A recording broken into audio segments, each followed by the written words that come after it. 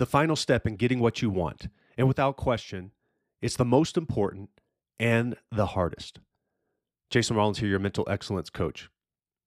Let's review what we've talked about this week. Step 1 is know who you are and where you are currently.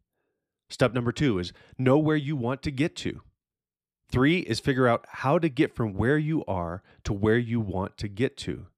And that involves the help of other people. It involves seeking out people that will help you get there.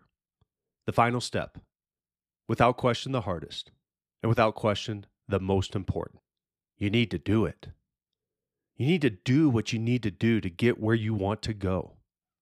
Step 1 through 3 could all be done by just thinking and reading and processing and considering. But until you get to the 4th step and you actually do it, none of the other steps will matter. And that's why Nike's Just Do It is so impactful to people, because it's the hardest thing to do. We like to think about things to do and dream about where we'd like to go and consider what could be someday. Well, could be never happens.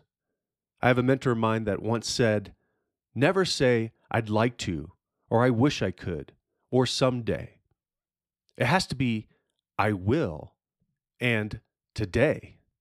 So wherever you are right now, and wherever you dream of being, do it. Start today. Just make a little step in the right direction. Know where you are. Know where you want to go. Figure out how you're going to get there, and start taking a step in that direction. Brian Cain says, it's the start that stops most people. And that's so true. We talk about all the things that we want to accomplish, and we rarely go out and do it. So be a person of action today. Be a person that goes out there and gets it done. James 1 verse 22 says, do not merely listen to the word and so deceive yourselves. Do what it says. Our world is full of people who talk a good game, talk the talk. But if you'll be a person that does it and actually goes out there and takes action, you'll separate yourself from so many people. So just like James 1:22, don't just be a hearer, be a doer.